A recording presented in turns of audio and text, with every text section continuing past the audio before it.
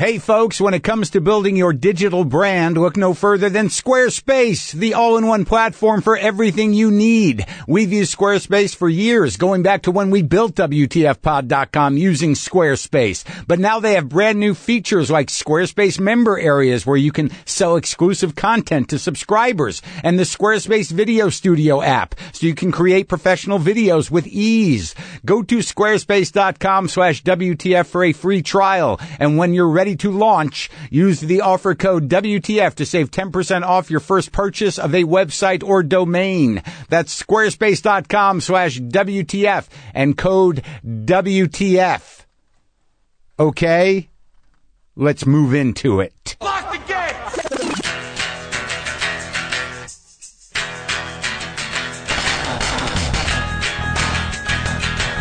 All right, let's do this. How are you, what the fuckers, what the fuck buddies, what the fuck nicks? How's it going? Are you okay? Welcome to my podcast. This is WTF. My name is Marc Maron. How's that? How are you? Welcome. Welcome to the show. My name's Marc. The show is called WTF with Marc Maron. Many of you saw that I reposted the Gilbert Gottfried episode from 2012. And, I'll tell you, man, it's a rare thing in any field. It's a rare thing in people that you really meet somebody who is one of a kind, like truly one of a kind. Like there's nobody like that guy. I mean, people are unique, yeah, and some people have personalities, right? Maybe I'm talking just in my field. I don't know. I don't think so. But the thing you got to appreciate about Gilbert, whether you liked it or not, or whether you thought it was a gimmick or not, or whether it wasn't for you, is that there was nobody like Gilbert Gottfried. True original, one of a kind, and I would say New Yorker. I would put that on him. He came out of that cauldron, and you know who he is, and you knew who he was, but there was no one like him. True original. Comedic talent. He'll be missed. He was a good guy. That said, I'm out here in the world plying my comedy wares. Tonight, I'm in Tarrytown, New York at the Tarrytown Music Hall. Tomorrow I'll be in Providence. That's Friday. Providence, Rhode Island, the Columbus Theater. This Saturday, I'll be in Boston at the Wilbur for 2 shows. And then I'll end up in Portland, Maine at the State Theater on Sunday, April 17th. And then the next weekend, I'm at the Moon Tower Comedy Festival in Austin, Texas, Friday, April 22nd. And I've got upcoming shows in Madison, Milwaukee, Chicago, Minneapolis, Washington, D.C., and a lot more. And I'll be adding some as well. So you can go to WTFpod.com/tour for ticket links and other info. And look, a couple of things I need to remind people of, because of, I'm not going to blame anybody for anything, but the first one, because of parasocial relationships or people thinking they know me or I have a connection to me that makes them vulnerable to catfishing, I guess it's called. If you follow me on Instagram or on Twitter, there is only one handle. There is only one account on each of those. At Marc Maron. At MarcMaron for both Twitter and Instagram. If anything else comes at you from Instagram, someone messages you, Marc Maron 456, Marc Maron official, Marc Maron authentic, Marc Maron 789, Marc Maron the official page. It's not me. Don't interact. Don't send them money. Don't give them your address. Don't sleep with them. Because it's not me. I would think that you would know that by the time you got to wherever you were going. And I don't believe that's what they're after. I don't know. Or maybe the lead up is enough for you and you're like, well, I don't know. I thought it was Marc Maron. I might as well just go ahead and go through with this. There's only one account on both of those. And I'm not on Facebook. There's a fan page there. I don't have much to do with it. Okay, the other thing, buying tickets for shows. Go to WTFpod.com/tour. Don't Google Marc Maron Portland, Maine or Marc Maron Boston because you're going to get scalper sites. I do not charge $300 for a ticket or get them at the box office. That's the only way you can guarantee they're not scalpers. And I think some of these scalpers buy up tickets and try to sell them. I'm the wrong guy to do that to. So they're just going to be stuck with tickets and I'm going to be stuck with empty seats. but make sure you're at the theater's site or the appropriate place to buy the tickets. All right? Just so I don't want you to get priced out of something that I'm not pricing you out of. Okay. That said, Harvey Fierstein is here. Harvey Fierstein is here, and I read his memoir, I Was Better Last Night, and I have a lot to say about it. But let me put that on hold for a minute. I just wanted to make sure that you knew he was here. So Paige Stark, who has been an LA musician for years, and she had a band, or has a band, Tashaki Miyaki. I met her through, I don't know how I met her. I think she sent me some records, or her people did. But anyways, we've been playing together a bit, and she wanted me to be on this record with her. And I don't know what the benefit is for, but I'll talk about it when it happens. But the idea was to find Los Angeles songs. I just didn't want to do any of the normal ones. So I kind of was poking around a bit, and we found this song by Arthur Lee in Love, and it's called Sign DC, and it's a sort of dope heroin song, kind of dirgy, dark thing. And I just recorded it in a studio. Very exciting. Playing guitar, singing, playing some harmonica. Not great on the harmonica. Pretty sloppy. I'm pretty good at the explosive slop. I think that'll be the name of my record. Explosive slop. I guess that's kind of gross. It's kind of scatty. But so that happened. It was very exciting. Now, okay, let's talk about Harvey. Can we talk about Harvey? I don't always read the books, but I needed to read Harvey's. I didn't anticipate reading it all, but I couldn't put it down. It's a great book. Okay? It's a great book. Now, Harvey Fierstein, you know him from Torch Song Trilogy, from La Cage aux Folles. You know him from Hairspray, the theatrical production. You may know him from Fiddler on the Roof. You might know him from Mrs. Doubtfire and some of his acting roles. He's been a gay activist for a long time. But he's Harvey Fierstein. He's Harvey Fierstein. He's a singular, a force of nature. Harvey is. Now, I gotta be honest with you. Now, I'm not coming out. But I can't deny a past and present fascination with the lives that the generation of gay men that Harvey is from had. And, to be honest, there was a guy that had a profound influence on my life from that generation. Professor Gary Orgel. Now, I don't know what happened to Gary. I believe he passed away. And it's sad that I don't know that. Because I didn't really stay in touch with him, because I don't know that the relationship we had was particularly appropriate, or whether I'm comfortable with it in retrospect. But not unlike many of the male mentors I've taken on in my life, whether they be, bullies or abusive or sexually compelled, I walk away from them, particularly with Gary, and particularly with Sam Kennison. These are people that had a profound influence on my life. I don't know why I was kind of let loose in the world looking for father figures, but I was. I had a dad, but he wasn't that present. And when he was kind of explosive and boundaryless. Oh, I think we just answered the question. That's why. But nonetheless, Gary was a big, tall, gay man with a handlebar mustache, who always wore, jeans that were very tight and had a lot of cock showing, and a suit and a little bow tie. And he taught philosophy, the guy. And I took an existentialism class in college. I guess it was probably my sophomore year at college. And I didn't know anything about anything. I was kind of nebulous identity-wise. I always had my anger and my intensity and I think my sense of humor. But, things weren't going great for me sexually when I was younger. But I guess I had some juice. I had that young dude juice. But I wasn't, I didn't have much game, we should say. So Gary, he was this big dude who had a big presence. He used to be a lawyer, a Wall Street lawyer. He come from a family of New York real estate, a bit of New York real estate and a hardware store. But nonetheless, all I remember is that his mother's family once owned the building the Carnegie Deli was in. But he was a very charismatic guy, charismatic teacher. I didn't know anything about existentialism. I'm not sure I do now. I don't think the papers I wrote made any sense. I don't think I really wrapped my brain around it. But I was taken with professor Orgel because I want to be like that guy, to have that kind of intelligence and that kind of wit and that kind of presence. I was aspirational. So I guess I showed up at class kind of eager, and I don't know if it was misread. I'm not sure I knew what I was putting out necessarily, but, we went out to lunch and we sort of became friends. In retrospect, and I think even at the time, I think he had a pretty big crush on me. But I loved hearing the stories. That generation of gay men have the greatest stories. Why wouldn't I be fascinated with, just fucking in the bushes? Why wouldn't I be fascinated with, guys walking around in drag? Why wouldn't I be fascinated with leather?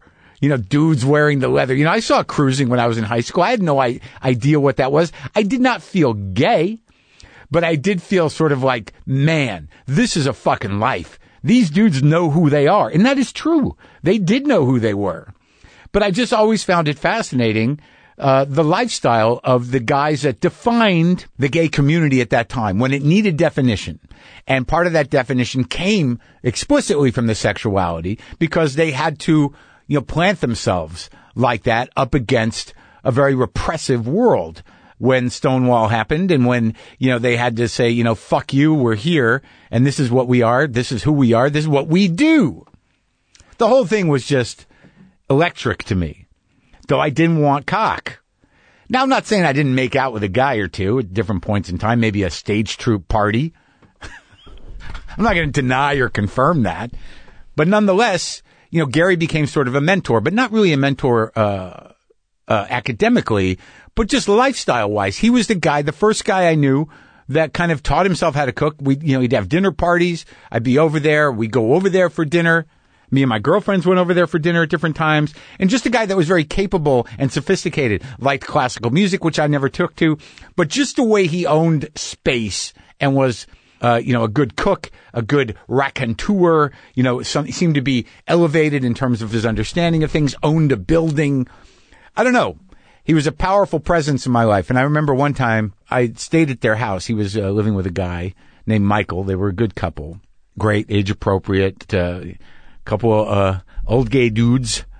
I don't know if I was doing comedy. I don't know what era it was, but he was living with Michael and they came.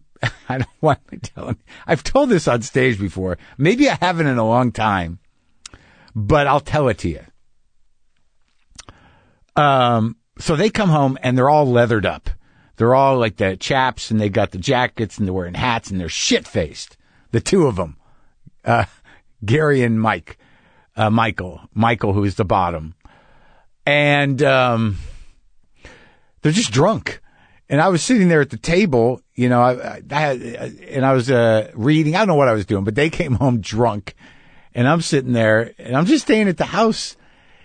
And, Michael just, he gets on his knees and Gary's standing right there and he's like, just pee on my face. And I'm like, hey, I'm not comfortable with this. And, Gary's like, I'm sorry. We're going to go to bed. And Michael's like, please just pee on my face. I'm like, I don't want pee on your face. And this went on for a minute. And, but there was a moment there where and this is a self-judgment. And also, it might be a little bit homophobic. But if this is homophobic, what I'm telling you right now, I'll own it. Because there was a moment there, it's like, why don't you just pee on his face? I mean, it wouldn't make you gay, peeing on a guy's face. You're just peeing on a guy's face. I mean, you could have that experience. I did think that, but I chose not to. But then he asked me, he's like, why don't you just pee in a cup and leave it for me? I'm like, that doesn't sound fun. I'm not doing that. And eventually they went to bed, but good stories, exciting life. And Harvey's book, goes all the way back, to obviously he was to the 50s, but, he was there through all of it, through the Warhol stuff, through the experimental gay theater, through the drag, through Stonewall and on and beyond. And he started in a very kind of crazy late 60s, early 70s gay theater scene, experimental theater scene. I knew none of this. I knew him as a mainstream guy. I knew him as the guy that kind of mainstream drag for mass consumption. I knew him as a character. But his story is great and entertaining. And he's of this generation of gay men that there are not that many around anymore. These stories are rarely told shamelessly in the circles I run in, which are small. But it was great. It was a great book, and it's a great story. And I love an old shameless gay man who will tell those dirty stories. That said, Harvey showed up, and I sat him down, and we had this conversation. His new book, which I highly recommend because I enjoyed it, is I Was Better Last Night, a memoir. So this is me talking to Harvey Fierstein. If you don't know Harvey, you're going to know him pretty quick.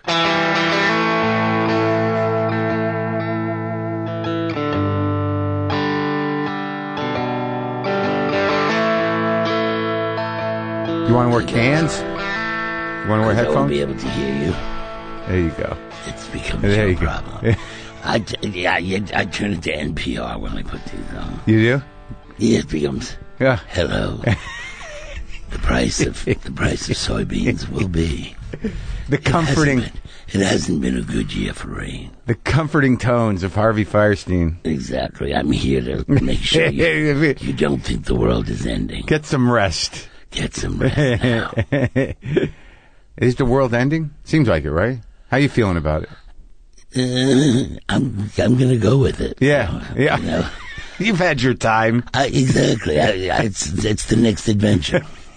You know, I'm gonna turn 70 in June. 70, yeah. 70 in June. I've been dead twice. Yeah. So yeah, it's not all that. It was but nice. It seems like the next one will be for longer. But I won't know. I know. I think about it more as I get older. Obviously. How old are you now? 58. I'm not that old, but I think about it. Yeah, you're old.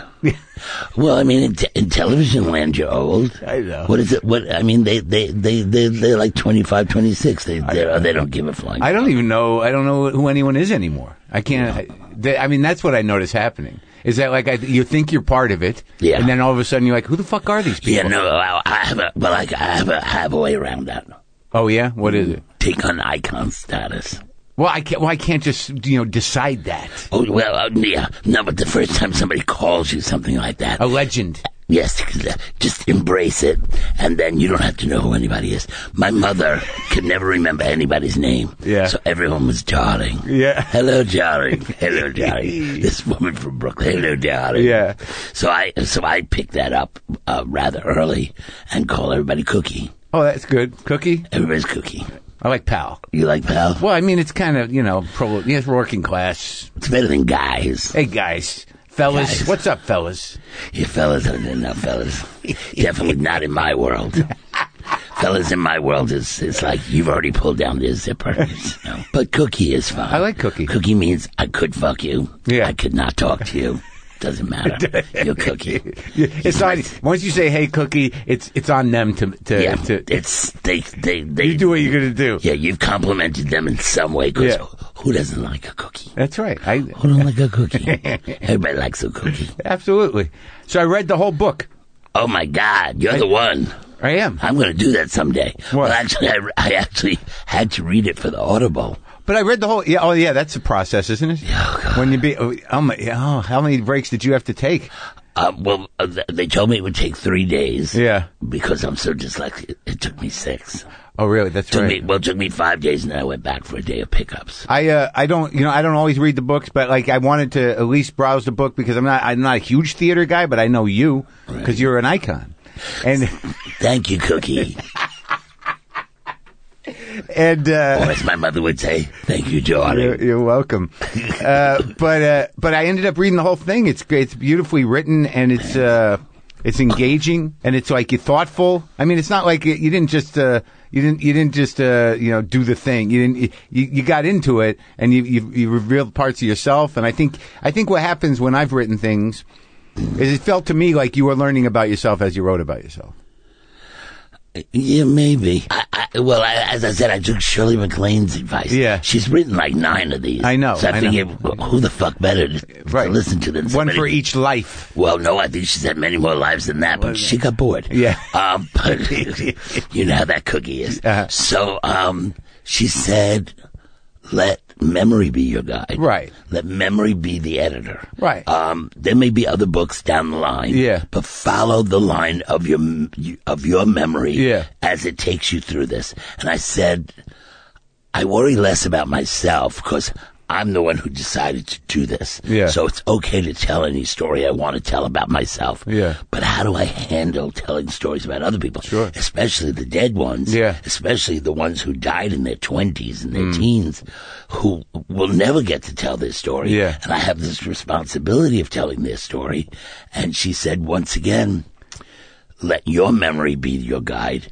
You're never, when you're writing a book like this, you're never really writing about anybody else. You're always writing about yourself. Yeah. And how they affected you. Right. So it's really the opposite of what I actually do for a living.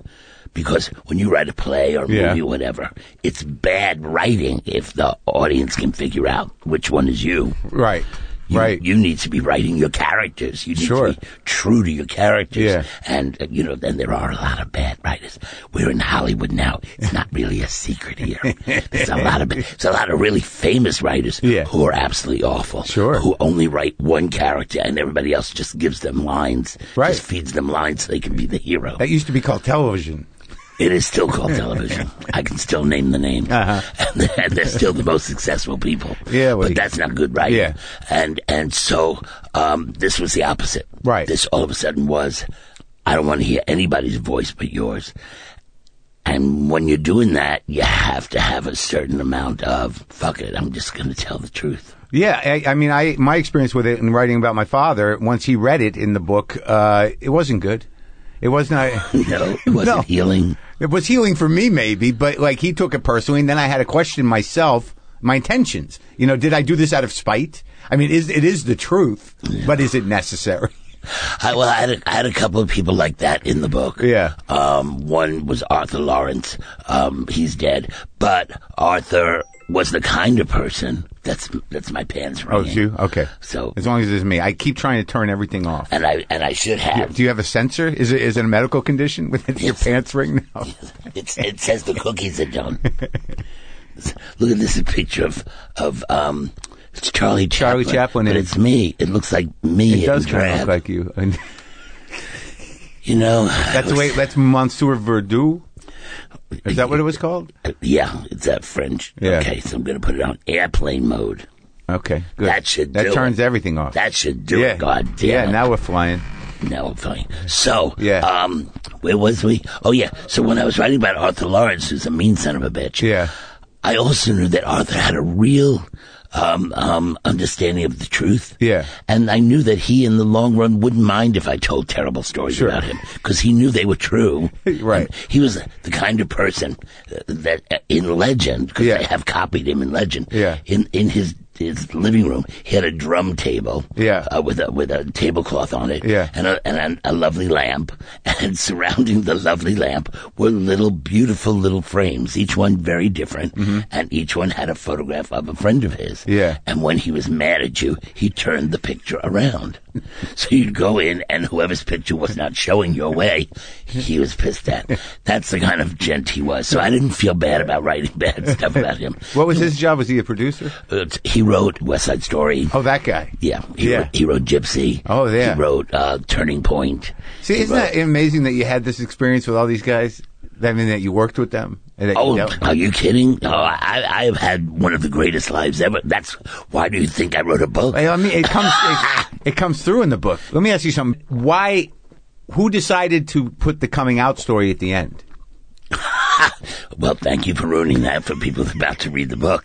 But, is that a spoiler? I'm not going to tell the story. No, you're not going to tell the story. I had a fight with the interviewer who kept trying to tell. I said, could you please not tell the story? Oh, no, but I really love this. Could you please not tell the story? I want them to get it. Oh, but I get it. No, you don't. Anyway. Yeah.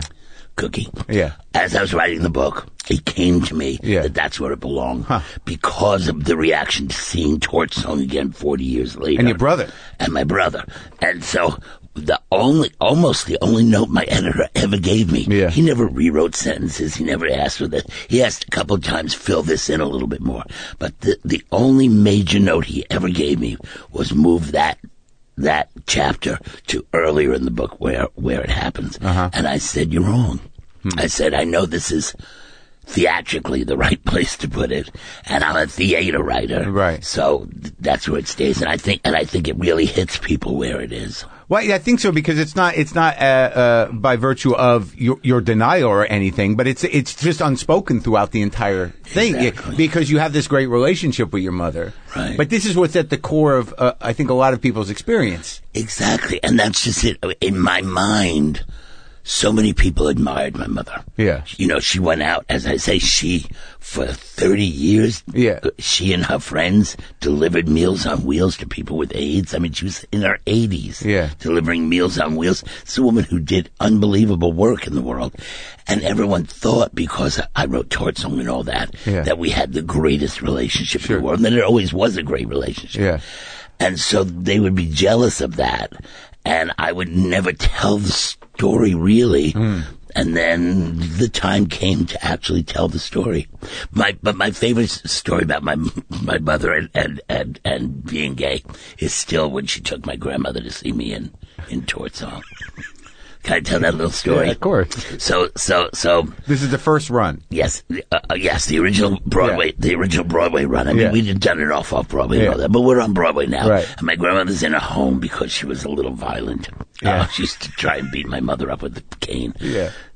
But it was not. She didn't call her darling. Yeah. I called her Granny Goose. Yeah. So anyway, my grandmother's in this home, and my mother visited her almost every day, and she said, "Jackie, what's going on here? All the nurses keep asking for who the hell is Harvey? They keep asking for his autograph. Why would I get Harvey's autograph? Why do they keep asking for Harvey's autograph? Yeah. They seen him on TV. They read about him in the paper. Who the hell did Harvey become?" Yeah. So she said, I need to take Grandma. Who the hell did Harvey become? Well, I mean, because that was Harvey. Yeah. I was the weird kid at home that nobody ever thought would be able to make a living. Yeah. You know, he was autistic. Right. Autistic was the polite word for gay back in the 50s. Yeah. In the 40s, he's gentlemanly. Yeah. Yeah, right. We always had nice words. Well, it's weird. I guess the Jews had nice words. The Catholics immediately drove them into the priesthood. Yeah, exactly. Well, and I certainly slept with enough of them. But somebody said on New York television, said, my favorite chapter was he was on like one of those early morning of this TV book? shows of this book, reviewing the books. And my favorite chapter starts out by Harvey saying, I certainly slept with my share of priests, but I've yet to bed a rabbi. Yeah. And you hear the host of the show still off camera going, "Oh my." Before he cuts back to her. It's my favorite part. Oh my. So anyway, so my mother decides she's not going to take it to see the first act, because in the first act of Tort Song, I'm in drag. Right. And I get fucked up the ass for about 10 minutes. Standing center stage. She figures, maybe too much for Granny Goose. So she times it out to get her there for Act 2. Right. Which all takes place in a giant bed. And then Act 3 has the mother and all that. Yeah. She thought that'll be fine. So she gets her there for Act 2. It's with Estelle? When Estelle was there. But Act 2, she's not in. Yeah. It's just the giant bed with the two couples, a gay couple and a straight couple. And so they're sitting there in the audience, and she's watching the show, and she's hard of hearing. Yeah. And in the loudest voice that has ever been projected in a Broadway theater, she says, "So Harvey's a homosexual?" And my mother, in a voice loud enough for my grandmother to hear her, said, "How should I know? I don't sleep with him." Did that get applause? Well, I just fell over. Yeah. I was like talking on stage, and I just went boom in laughter. You did? That's good. Yeah, well, you have to. That's what live theater's about. I know. The thing about this, though, that I didn't realize, and of course, why would I? But for some reason, your life, and it sort of tracks the evolution of a lot of stuff, of theater, of drag, of gay culture. Like, you were there for all of it, and you've seen everything change, right? But I had no idea that, in the 70s or in the late 60s, I'm sort of fascinated with that period in New York, and nobody really talks about it enough, and you don't get any sense of it. I watched a documentary on the Velvet Underground, but there's that whole world. But the gay world was kind of like doesn't get enough representation culturally right now. Right. Well, it never does. Right. I mean, unless we tell it. Yeah, right. Nobody's going to tell it. And you have to tell it. Yeah. And unfortunately, all those writers were so used to being in the closet that they didn't want to tell those stories. Right. You know, I mean, but the Velvet Underground was the case. I mean, I hung out with the Velvet Underground. Right. Mary Warnoff, who's like the head person in that documentary, she starred in. We started. Oh, because it was Warhol, of course. Yeah. 3 plays together. And Lou was Lou. Did you know Lou? I knew him a little bit. He was mad at me when he died, which was one of those funny things. Oh, really? We did a benefit together at Town Hall. Yeah. And nobody went over the material we were going to do. Yeah. And so we both sang the same song. Which one? We sang Frank. It was about censorship. Yeah. And we both sang the folk song, Frankie and Johnny. Frankie and Johnny were lovers. So he went on first, and I went, oh, fuck. Well, I'll just go out and say hello to the crowd. Yeah. Whatever. And he sang his version. I said, I said, I wasn't going to do this because Lou already sang this, but he didn't sing the right lyrics. He sang the cleaned up lyrics. Oh. I said, so Lou, this is for you. And I sang the non-cleaned up lyrics. And that was pretty funny. It was funny? Yeah. But he didn't like it. So, okay, so you're a kid. He was heterosexual. Was he? Heterosexual men do not like being one-upped. But they like being complimented. But was he heterosexual? Yeah. He was fucking Laurie Anderson all those years. I guess so. But early on, he had gotten, shock therapy to drive the gay out of him by his family. Yeah, but I mean, he and Laurie. I mean, I don't know. There's no black and white line. I mean, as we all know, there's not now. Yeah. Well, not then. Yeah. I mean, we may have hidden it. Well, I mean, culturally though, there's a lot of discussion about a non-line. Well, I mean, but isn't that the most exciting thing going on now? Yeah. It scares the shit out of me. Why? The gender line. Yeah. The whole idea that we may, at this point in our lives, be redefining what is a man and what is a woman, and it's very exciting. Yeah. Not very, like I said, for a 70-year-old person, it's a little annoying. I have to call you what? You're right. You want to be called they? Yeah. Why the fuck do you want to be called they? Yeah. And yet, it's kind of exciting. Yeah. I don't necessarily want to see Broadway shows renamed, like Golden Them. Yeah. Or My Fair They. Yeah. Or have every love song translated, all boy, girl taken out, and it's all they, them. I'm not sure I like that, but I still find it incredibly exciting because it's redefining who human beings are. And can be, I guess. And can be. Yeah. Which, of course, is what frightens the other side. Yeah. I want to go back. Right. Give me America great again. Make America great again. I don't want to change. I want to go back. Give me my scrapbook. But there is no back, really. That's the weird thing. There is no back. There's always a mythological place. There is no back. Death is back. Yeah. That's all that's there. But in terms of that conversation, I mean, you lived your life. You are who you are. Yes. Changing a pronoun is not going to change your experience. Yeah, but it does change how I relate to other people. Uh-huh. Because as soon as you have to call somebody they or them, you do have to think about that. Uh-huh. I'll tell you a quick story. I know somebody who has two gay men. Yeah. They have a son. Yeah. Who's 10 years old. At home, their son is him. Yeah. No problem at all. Right. They went to a parent-teacher conference. Yeah. And found out at school he prefers to be called they, them. Uh-huh. What do you think of that? I think it's fascinating. Yeah. Is he coming out in some way? Is he just falling in with a group of other people so he's doing a trend? Yeah, I think it's utterly fascinating. And I try to think what I would have done then, and I don't know. People think of coming out as the act of telling other people, but that's not what coming out is. To yourself? When you're a little kid, you live in your family, whatever that family is, and as you find your place in the world, that's my brother, that's my sister, that's my mother, that's my father, and you figure out where it is you belong in that. Yeah. Well, a straight kid figures that out and goes, okay, that's where I belong, and they go on with their life. A gay kid says, that's where no, wait, that's not where I belong. That's not right. And they go back and do it again, and they do it again, and they do the math over and over and over again until they finally say, It's not the right math that anybody else is giving me. Right. But it's the right math for me. And that's coming out. Right. It has nothing to do with telling other people. Right. It has nothing to do with even self-acceptance. It's figuring it out in your own head. I don't fit into this. I don't fit into that, which is why I find the whole gender thing so interesting. It's interesting, because there's a way to integrate. Is there? I don't know. I mean, that's what I'm saying. Isn't that fabulous? The language of it. There may not be a way to integrate. We may be. I used to talk to Gloria Steinem about this all the time. She's a great love of the Native American idea of two-spirit, of male and female being existing in the same body. She has a great love of that, and I do too. But I didn't know exactly how it would work. And I'm not saying that they're giving us a way for it to work yet, but I find it fascinating.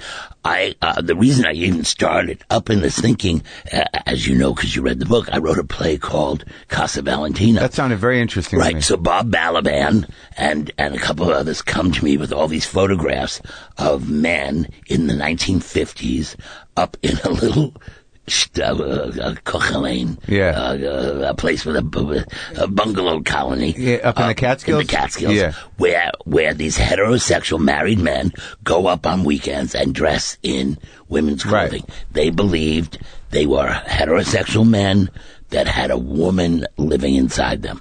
They called it the woman within. Yeah. They had their own magazines. They had their own political groups and all that. They thought, this will make a great comedy, and I thought, this will be a lot of fun. But when I sat down to read their papers and I read their political statements there wasn't two of them that agreed on anything. Some of them wanted to dress up and pass as women. Others, it was about wearing the underwear, never went out in public. Some, it was about masturbation in women's clothing. Some, it was about just looking in the mirror.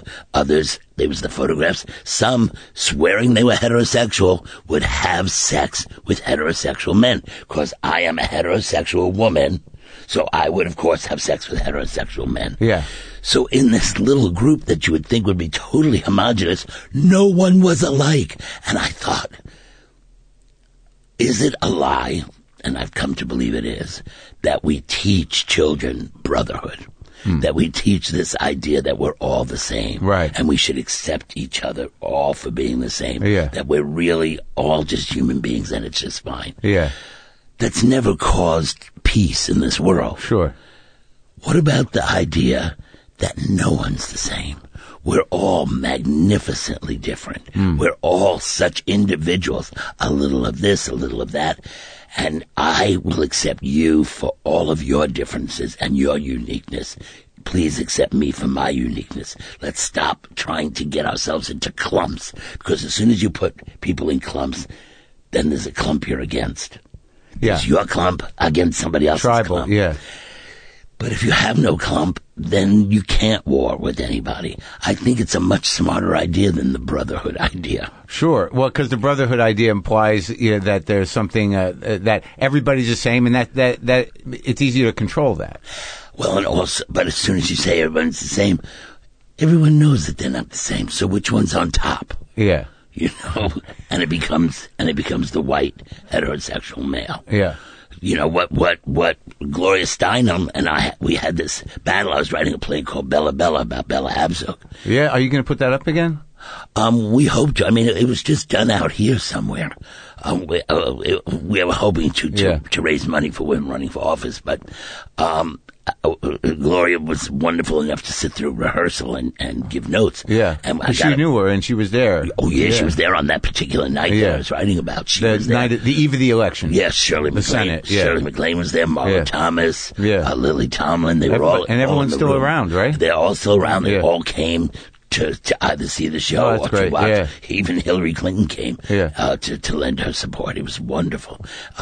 So I'm doing a scene in which I say, as Bella Abzug, the Hispanic vote will go this way and the black vote will go this way, and then women, as we all know, the women will vote the way their husbands tell them to. And Gloria stopped the rehearsal. She said, no. I said, what do you mean no?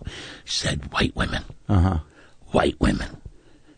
Black women voted for Hillary. Yeah. Black women actually vote their own interest.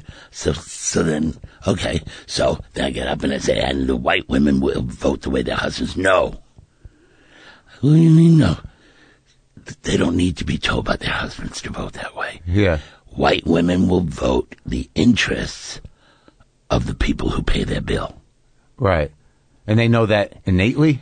It's that, yeah. She said it's built into them. It's built into our society that women will vote for who pays the bills. Well, that's the big problem across the board, is that our society is exclusionary and defers to, white, hetero, patriarchal society, as opposed to the Two-Spirit Society or the Native American Society, which of course was maternal. Yeah, the women were in charge.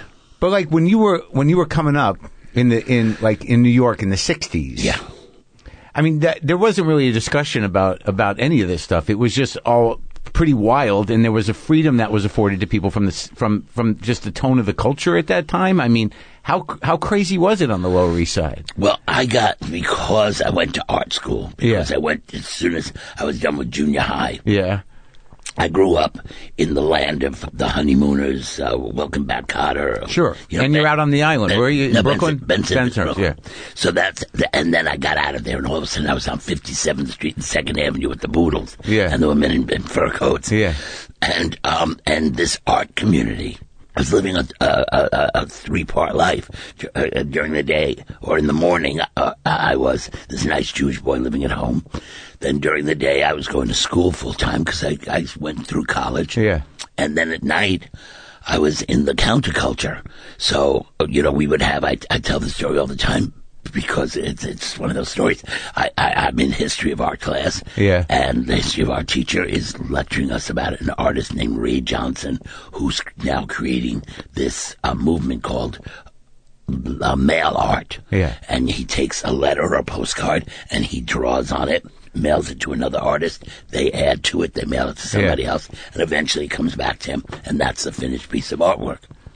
And he gets this whole lecture. That night I'm laying in bed and I said, "Oh, you know what, Ray? They gave a lecture about you today." So that was the life I was living. Yeah. They were talking about... How old were you? 15, 16. So they were talking about that life, and I was living that life. Whether I was working with the Warhol people or just hanging out on the street or with the creators of the ridiculous theatrical movement. But this was not like this. What year are we talking? 60s? 70s. 70s. So this wasn't this is post hippie. This isn't peace and love. This is like a kind of a aggressive avant-garde pushing the envelope stuff. Yes. And the age difference at that time in that world, it didn't seem to make much difference, huh? Well, it did because I couldn't go into the bars. But what about the men? I mean, some of these guys were old guys, and you guys were young guys. Yeah, but that was what was amazing. Yeah. Was other than a few pederasts that I really loved. Yeah. What are you going to do? You got to learn somewhere, right? Exactly. Yeah. But when I'd go to a GAA meeting, the Gay Activists Alliance, they were not picking up us young boys. Yeah. They were teaching us. Yeah. They would take us to the Pink Teacup, which was I remember that place. It was for breakfast, right? Yeah, breakfast, lunch. Yeah, it was a coffee shop. Where was that, in the Village? On Bleecker Street. It was painted pink. Yeah, nice on Bleecker, right, off Christopher Street. Right. So they would take us to the Pink Teacup, but they wouldn't try and take us to a bar. Right. And they wouldn't try and have sex with us. Right. They were our parents. Like mentoring. They were, exactly. Yeah.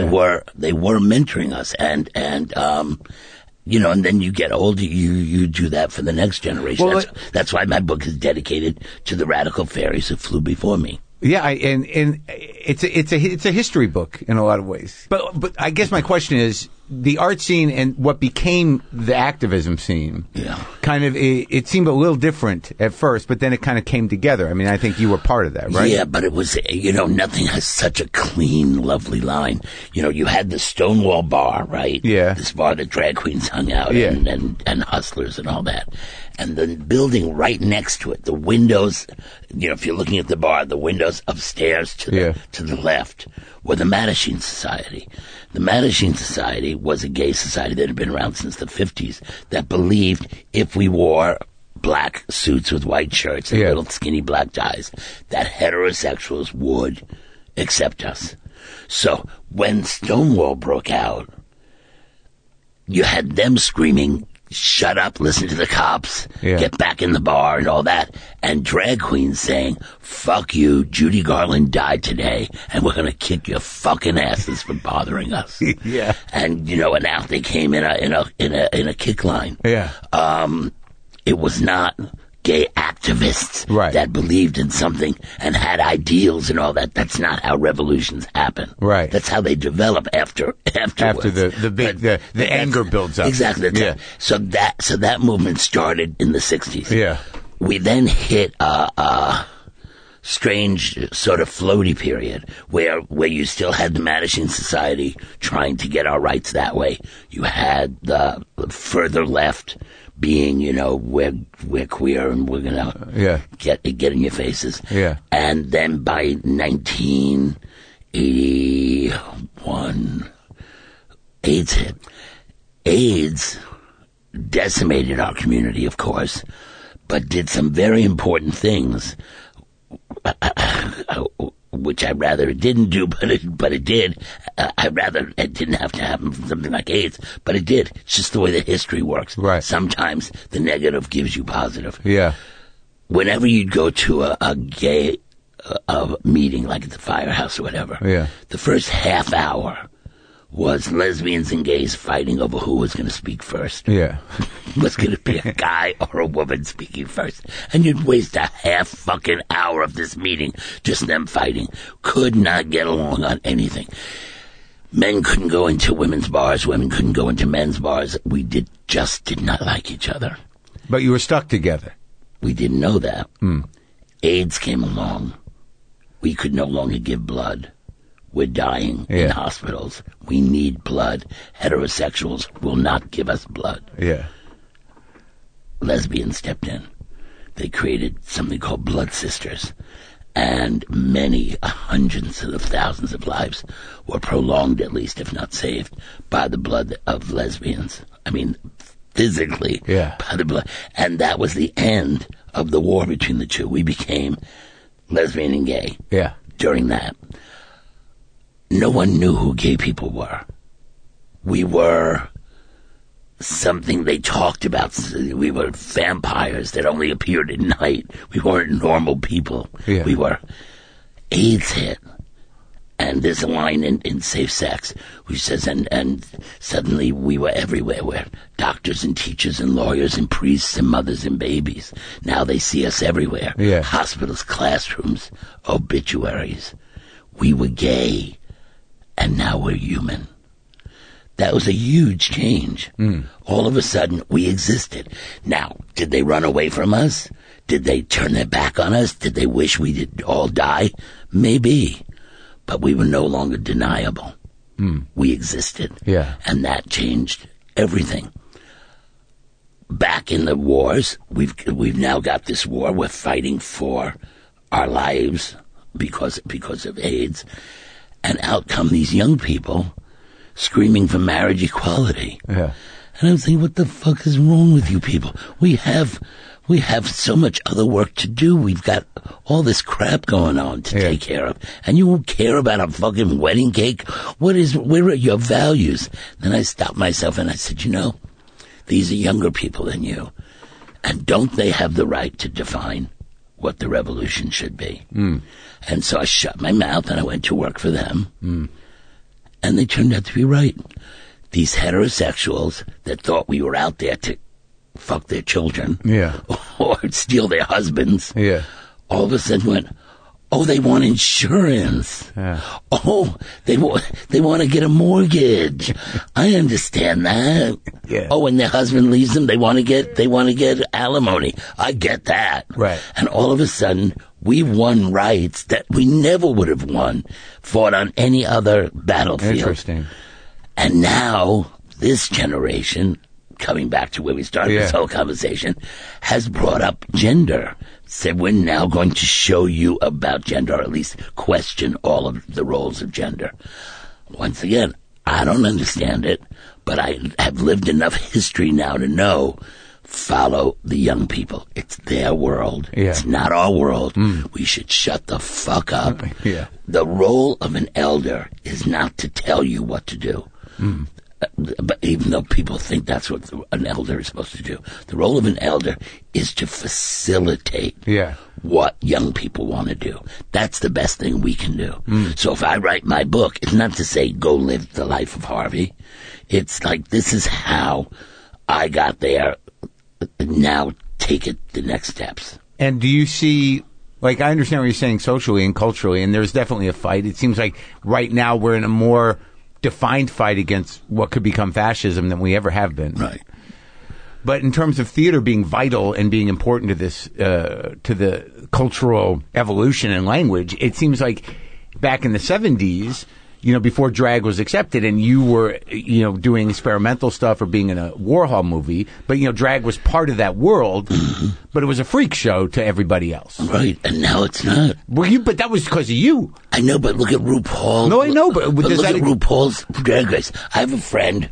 Because of not me, no, but the whole bunch of my generation. Torch Song, but then Edna. I mean, like Turnblad. That made it fun for the entire world, exactly. Right? Yeah, but so did Charles Nelson Riley. Though he would but never. He wasn't that defied. No, he wasn't. Listen, when I told my mother I had a date with Rock Hudson, I thought she'd die. Did you? Yeah, but that's a whole other story.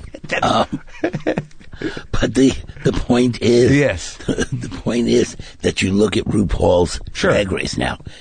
Those are not the same kind of drag queens we were. They are not.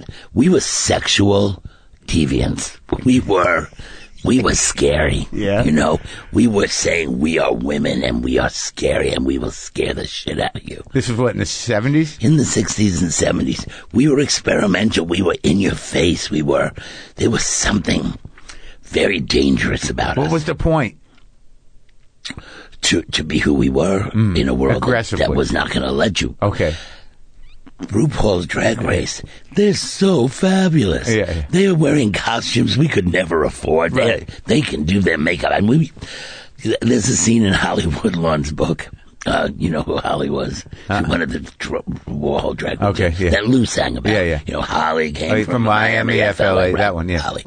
So Holly was opening in a Warhol movie called Flesh. Yeah. But she was in the Tombs. She'd been arrested, and they were going to let her out of the Tombs in time to get to the opening. Yeah. And so she didn't have any makeup or anything with her. She was in the men's section, and she had to go to this Hollywood opening. So she took a colored magazine, and she took Q-tips, and she'd wet the Q-tips on her tongue, and take the ink off the colors pictures, and use that to make makeup, to do the makeup. Yeah. That's not what RuPaul drag queens do.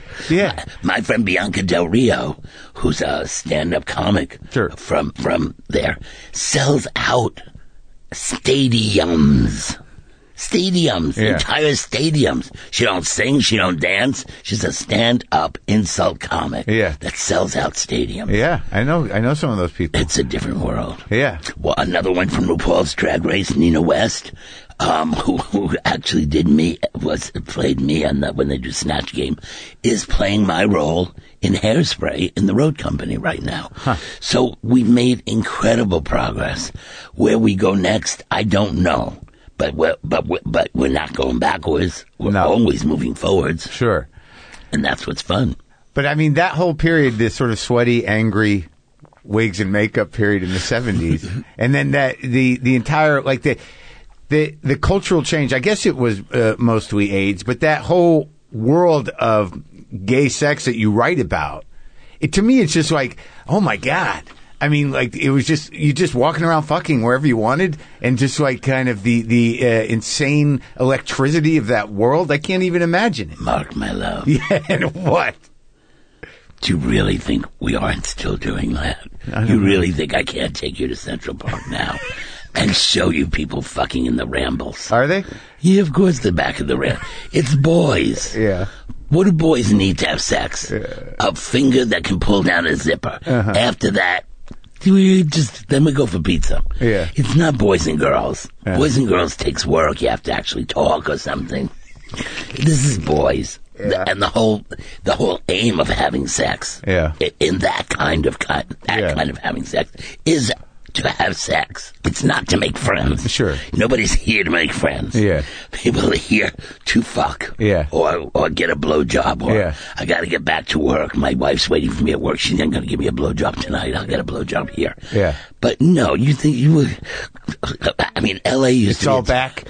Yeah, it's back. Yeah.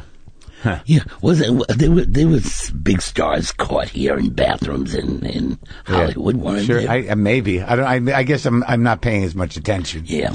Well, you probably have somebody who gives you blowjobs on a regular basis. I try to. Yeah, but if should you ever need one, I'll send you a list of addresses. You can just stop by. I need to start that phase of my life. Exactly. Just stop by, get a blowjob. It's time to go to the shambles or whatever. Yeah, the rambles. The rambles. But there's no age limit. But penises don't have an age limit. They don't wrinkle as bad as faces. I guess that's true, but I don't know if they work as good in the long run. Well, they have pills. They have pills for that, Cookie. I'm so sorry. You're 58 and you're worrying about that. Oh, I know. I'm not worried about it. I know they have pills. I'm okay. I mean, I'm hip. We're putting this out on this podcast. I'm hip Marc to the pills. Is okay. Yeah, yes. Marc can still open his zipper. I can do it. I can do it. Nick's a little more work. Wham bam. Thank you, ma'am. See you later. My Jones is coming down. Yeah. So out of that world, what drove? Because I know you write about in the book, but Torch Song Trilogy, which defined you at that time, and also changed theater, and it changed the representation in theater and in the culture. I mean, that was something that was driven by an anger and a desperation to identify. How did it come? Arnold, that character of Arnold, which was the character I played, he was driven by growing up in the same family that his brother did. He grew up with a mother and a father and a brother, and the brother was straight, but he was dating. Yeah. And eventually he wanted to find somebody and have a child or whatever. Well, Arnold was raised in the same home.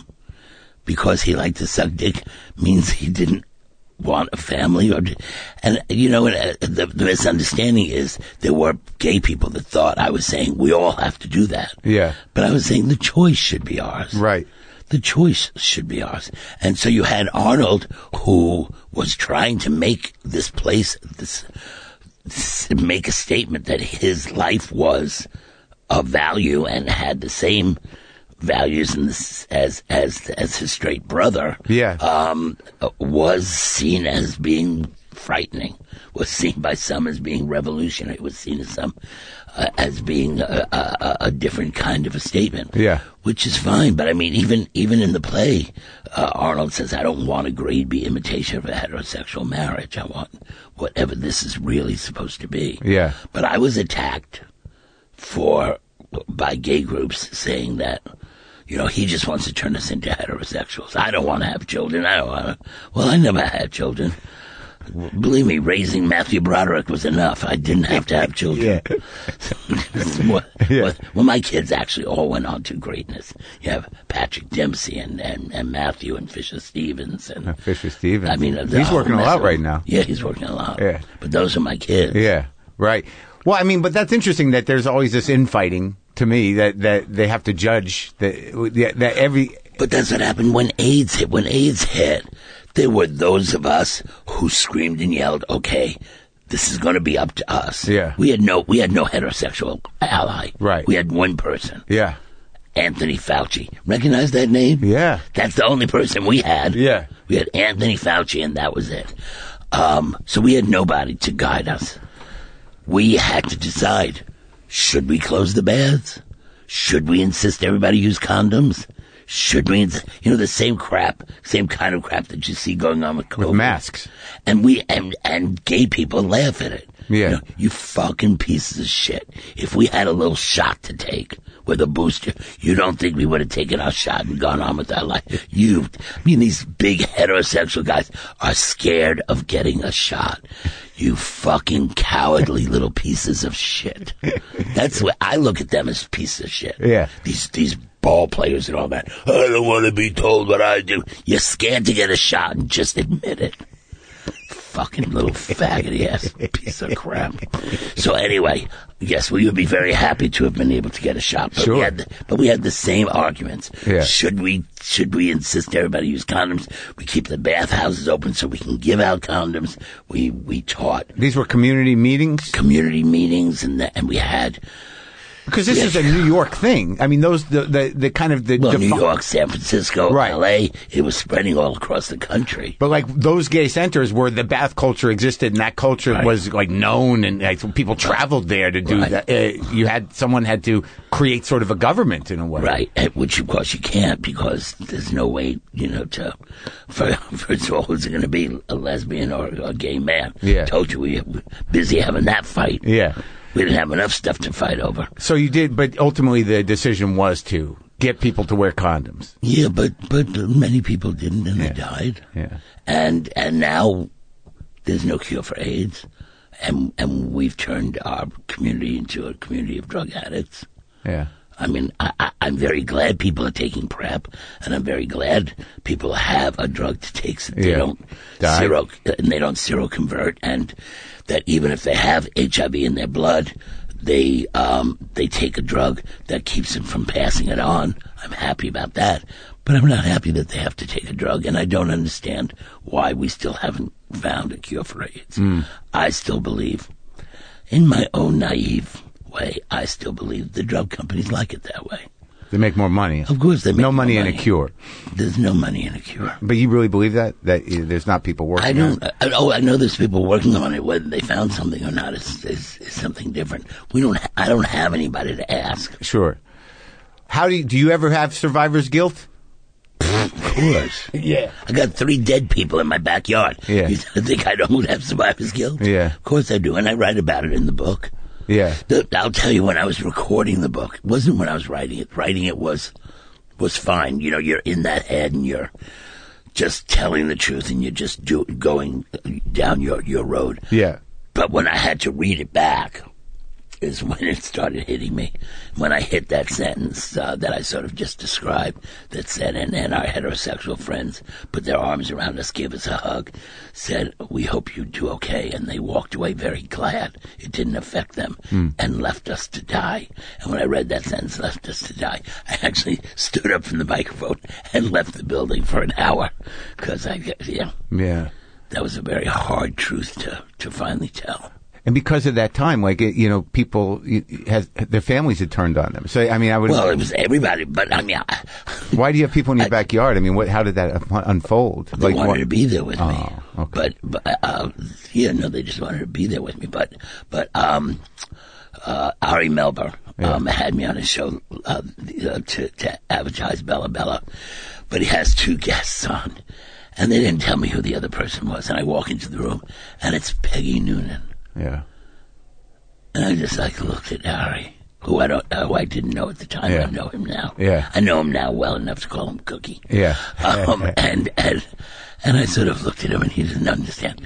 And because of the shape of the show, we only had a couple of minutes, and blah blah blah. Yeah. It wasn't a discussion show.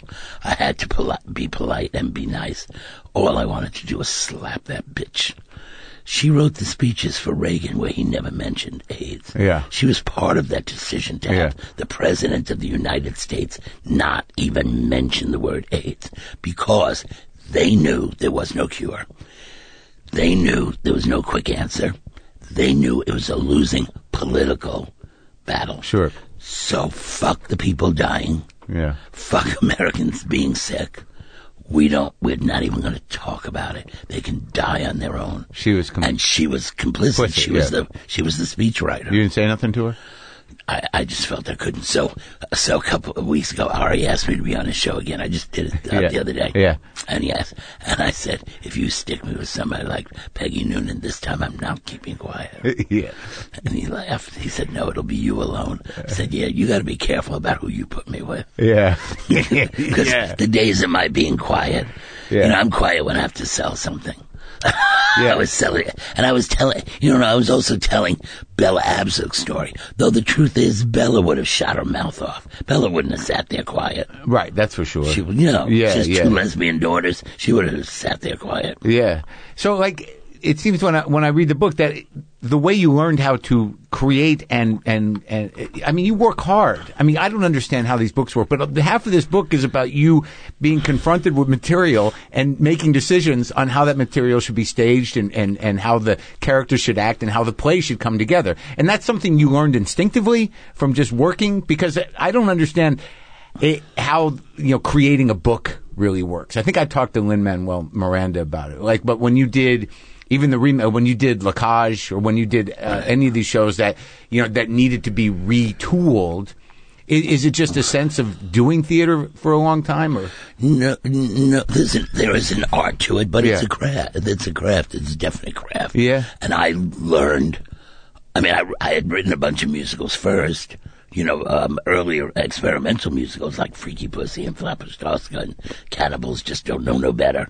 Is Freaky Pussy going to come back anytime soon? I don't think so. But that was a work of real political. That was a political statement, because heterosexuals were at that time gentrifying everything. Yeah. They were closing down little gay clubs and turning them into nice restaurants and all that. So this was my statement. I took a subway bathroom that a bunch of transvestite prostitutes were plying their trade out of during the winter. It was cold out on the street. Sure. So they're working in a subway bathroom, and a couple comes along and turns it into a restaurant. Called the Underground. Right. And there's nothing for these drag queens. They can't go to the police. Yeah. They can't.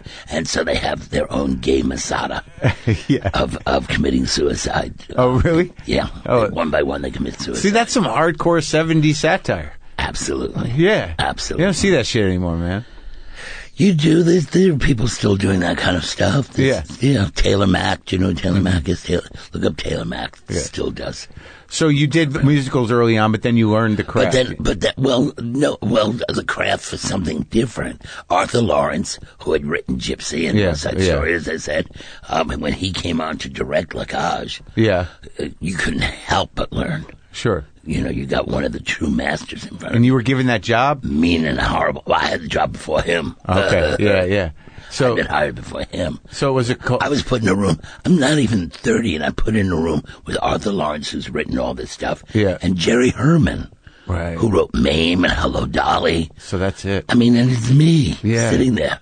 If you fucking didn't think I soaked everything I could out of those two. It's crazy opportunities. Of course, it's crazy. And life gives you those opportunities. That's my whole philosophy. My whole philosophy is say yes if you can. Say yes. You don't know. If somebody says to you, let's go have coffee, and you're reading a book, you say, nah, I'm going to finish my book. Well, you can finish your book. Life is not going to get any better or change. But if you get your ass up and go have coffee, maybe nothing will happen there either. Or you might meet the love of your life, or you might run into somebody else who says, let's go do something else. But your life only gets better the times you say yes. Yeah. If you say no, what are you going to do? Nothing changes. Nothing changes. And so when I was young, I said yes. And La Mama was so, that place, I always walked by it. I never understood completely the history of it until I read your book about La Mama. Right. And that woman, she took you under her wing and let you do a lot of stuff. Right. And she only did it because she loved Paul Foster, who was a gay playwright, and Billy Hoffman. There were a bunch of gay playwrights. She was a designer for what's her name, Macy's. Ellen Stewart. Yeah. She was a designer for Macy's, or Gimbels or something. Yeah. She brought the moo-moo in from Hawaii. Remember the moo-moo? Yeah, that was her movement. She made her money off the moo-moo. She went downtown, rented a space. She had a push cart. It was there forever. It's still there. It's crazy. It's still there. I just made a video for their 60-something anniversary, and I said, I was there 52 of those years. Yeah. So La Cage was another, sort of defining play for everybody, right? Absolutely. And then, what was your biggest success in your mind? You don't know. No, I couldn't care less. Well, yeah, I said to Robin Williams once, I said, I've done all this political work. I've written all this stuff. I've done all this crap. And when I die, people are going to say, oh, he's the guy who played Robin Williams' brother in Mrs. Doubtfire. That's not true. It is true. And it's if you don't think, how many of these things you'd think I'd do to sell a book? You know how many, you're out on the book trail. I'm going to sell some books. Exactly. I like the book. And when you're selling books, There's not a single person who doesn't ask about Doubtfire. Really? Yeah. They all ask about Robin. They all ask about Doubtfire. I barely remember that. I know you live in the garage. Yeah, I know. I live in a garage, but I was more fascinated with the idea. I've always been fascinated with the idea of the unity of the gay community and what come out of it to maintain their community. You know, that sexuality and identification was the means by which they were able to survive. Was always fascinating to me. Right, and then 1 year I was on world tour doing my one man show on world tour. And I think I say this in the book. It was called "This Is Not Going to Be Pretty." Yeah, and we're in Dublin, and we had the night off. And they said, "What do you want to do?" Like, we arrived in Dublin, we didn't work that first night. Yeah. And I said, well, let's go into town and go to a gay bar. Yeah. And they looked at me and said, we don't have any gay bars. Okay. What do you mean you don't have any gay bars? We got rid of anti-gay laws years ago. Yeah. So gay people go to straight bars. I mean, we're all mixed in together. Yeah. And I thought, where's my community? What do you mean? I need my people.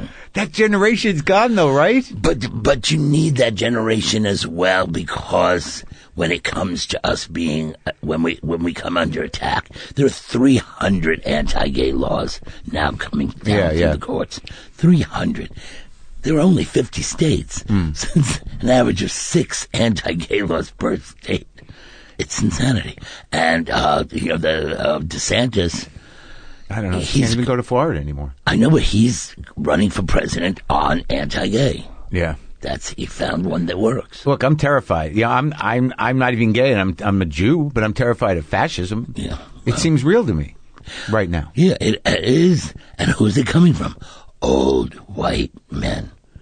So we need the old. Somebody said, I think it was John Oliver. He showed a picture of Putin. Yeah. And just looked at it and said, if he was just 4 inches taller.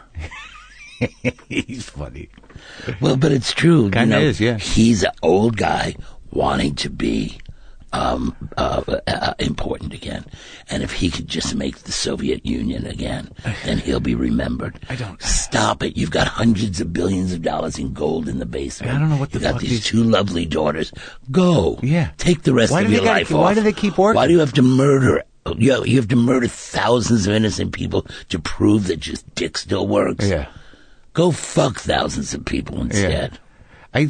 I don't understand it on any level why people continue working. Oh, why can't they? If they've made it, come relax. I laugh when I watch some people on that have been on the news show for like 40 years, and I say, you haven't made enough yet. Yeah, I know. What are you still doing? Right. Go home. Right. Go have, and they say, oh, thank God it's Friday. Yeah. It could be Friday every day for you. Yeah. You're not that good at this. Yeah. I don't know. I guess people don't know what the hell to do with themselves. But that's what I mean about young people. Yeah. We don't make the room for young people to take over, and we really should. I agree. Let's talk about Tevye. Do we have to go though soon? No. Okay, because I've got people waiting for me. Where? Me and Billy Eichner. Oh, okay. Come That'll with be fun. us. We'll have fun. That'll be fun. He's funny. Yeah, I just did a cameo in his movie. Oh, yeah? I don't do movies. No more? I hate movies. I've always hated movies. So we're not going to talk about Tevye. Let's talk about... We can talk about Tevye. We love Tevye. You do, right? You loved it. You never thought that would happen. No. No, I love that part of the story. Well, no. They were working on casting. Yeah. La Cage aux Folles production that I didn't want to happen. Yeah. They were working on casting that, my friend Susan. And she said, I gotta leave because we're also casting Fiddler on the Roof. Uh-huh. Revival of Fiddler on the Roof. And I said, oh, I want to do that. And she said, what, you gonna play Golda? Yeah. And I sort of looked at her and you could see she was very embarrassed. Right. That. Cut to a year and a half later, telephone rings, it's Susan on the phone. Just promise me you won't shave until we make this decision. I said, what are you talking about? She says, promise me you're not going to shave no matter what I say. Yeah. All right, I won't shave. She said, I want you to do Fiddler on the Roof. I said, play Golda? Yeah. Why can't I shave if I play Golda? She said, not Golda, Tevye. Yeah. And like everything in me just collapsed. Because this was a show I saw as a kid. We saw everything. Yeah. In those days, you can buy Broadway tickets for $3. Yeah. for $2.50. I have the stubs. My mother would buy every single show. My brother, my father, she and I would go. We'd sit the first row of the balcony. $10 for the family of 4, and we saw everything. So I saw a bunch of nuns singing, "The hills are alive," and I saw a bunch of orphan boys go, "Give me more." You know, I saw it all. And then one day, a bunch of Jews. They were Jews. They had tzitzis, and they had kippahs on their head. And I went, "This fucking Jews." Because the Jews I knew, Danny Kaye, they all changed their name to be in show business. Everybody talked about Barbara Streisand. They said, "Oh, she'll never be a star. Not with that nose. She'll have to get a nose job, and they're going to have to change that name." So instead of changing the last name, she dropped the A out of the first name and said, "Fuck you." Anyway, so it meant a real lot to me to see Fiddler on the Roof. And here I was being offered Fiddler on the Roof. And I said, so I called Jack O'Brien, who directed Hairspray. And I said, "Jack, what do I do?" He's a very smart man. So he said, "It's a very simple question." He said, "You either do it or spend the rest of your life saying, you know, they asked me to do it," with people looking the other way like, "Yeah, right." You're right. So then I went to I'm the last person to play Tevye with all 3 writers still alive. The book writer, the composer, and the lyricist. I insist that the 3 of them sit in a room and hear me sing the entire score. Just for confidence, to make sure you could... Just because I didn't want them turning around saying, if I knew that's what he was going to sound like, I never would have allowed it. And the 3 of them were always gorgeous to me. And they approved my doing the show, and I did it for... over a year on Broadway. I couldn't stay longer because I was booked to go to Las Vegas to do Hairspray again. But then Topol, who did the movie, was doing it on tour, and he got tired of doing it. And they called me and said, "Do you want to do the American tour?" And I said, "Yeah, sure, why not?" And I did it for another year on tour. Did it make you, like, you know, given the other roles you played in your life, did it change you? So, the Minskoff Theater, where Lion King is now, is where we played. And you come out of that theater, and there's a alley that's like an underpass, and that stage door, and that's where the audience waits for autographs. And on Wednesday matinees, for whatever reason, that's when the Hasidic Jews come. So you come out, and there's like a team of people waiting to get autographs. And there's a bunch of Hasidic Jews there, and I look down, I'm signing autographs, and there's a little boy with the payas wrapped around his ears and just staring up at me with these saucer-like eyes.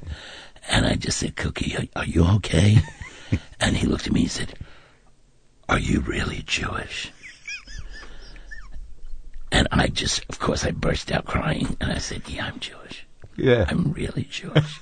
And I signed his playbill, and I thought, so there's a life I changed there. It's going to be the same as my seeing Jews on stage. Now he's going to see Jews on stage. That's something. And he's going to believe there's a place in the world. You know, whereas my greatest fear, I think, was that somebody was going to say, you know, why could an openly gay man like you play Tevye? Which would be a ridiculous question anyway. What else would a man in those days do? They were going to announce, you know what? I can't feed the cows, and I can't do, so I'm going to put on a drag show in town. It's not the way it worked. You know, you were going to get married and have children no matter what. So it's just not the way it worked. So, because when Rosie O'Donnell came in to play my wife for a while, I thought, now this is the perfect couple. This is the absolute perfect Hasidic couple. That's beautiful. A gay man and a gay woman having 5 daughters. It's great. This is, And sobriety's good? Yes, well, sobriety is rebirth. And it's been, how long you been? 26. I'm 20, gonna be 23. Wow. Almost the same time. I got sober in New York. I went to the places. I did my time at Perry Street. You did? Yeah. Yeah, I got sober in a small fictional town in Connecticut. Yeah. But I had already had 5 years of Al-Anon. Oh, yeah. So I knew what I was going to get into. But it really was a rebirth for me. And every day since has been this new life. It's kind of you still go to the things? There's a beginner's meeting that I still go to. Yeah. Yeah. I'm trying to find, I underlined 2 things in the book. I found the book to be, inspirational and entertaining and touching. I loved it, man.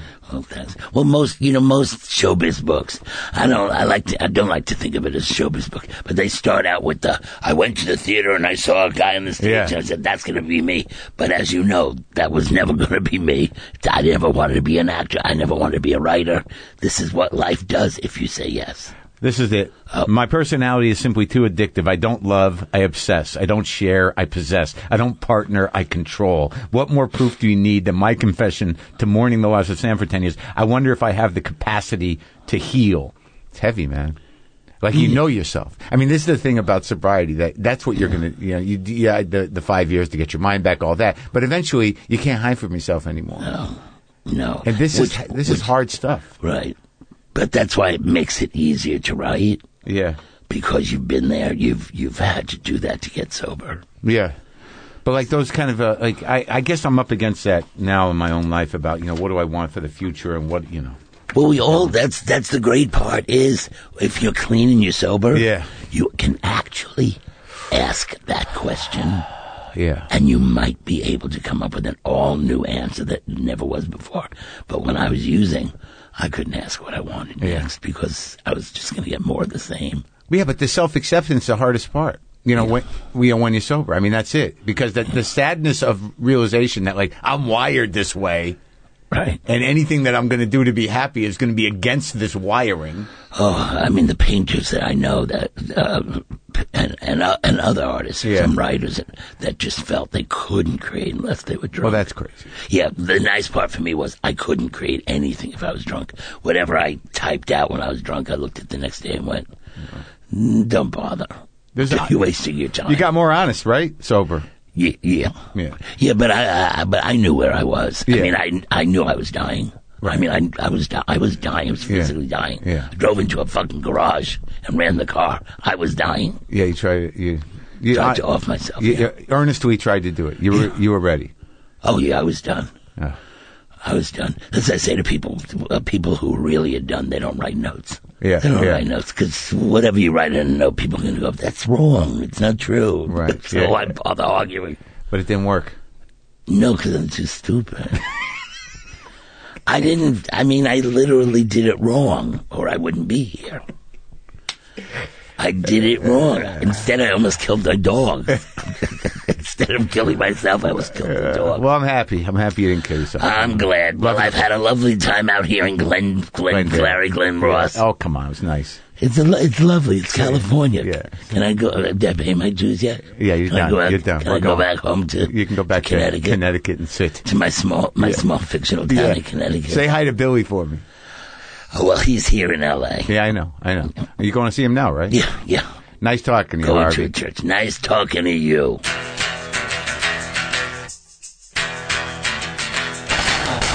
Okay, that was Harvey. All right, Cookie. Okay, Cookie. Okay, Harvey.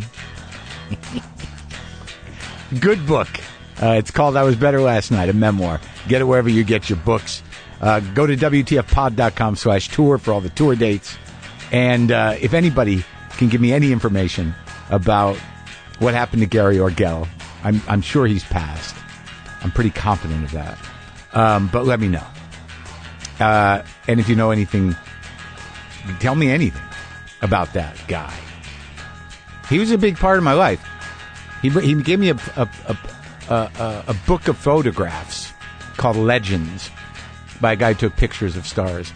And I just remember in it he says, become a legend or something like that. And for years I was just sort of like, fuck, I'm not a legend yet.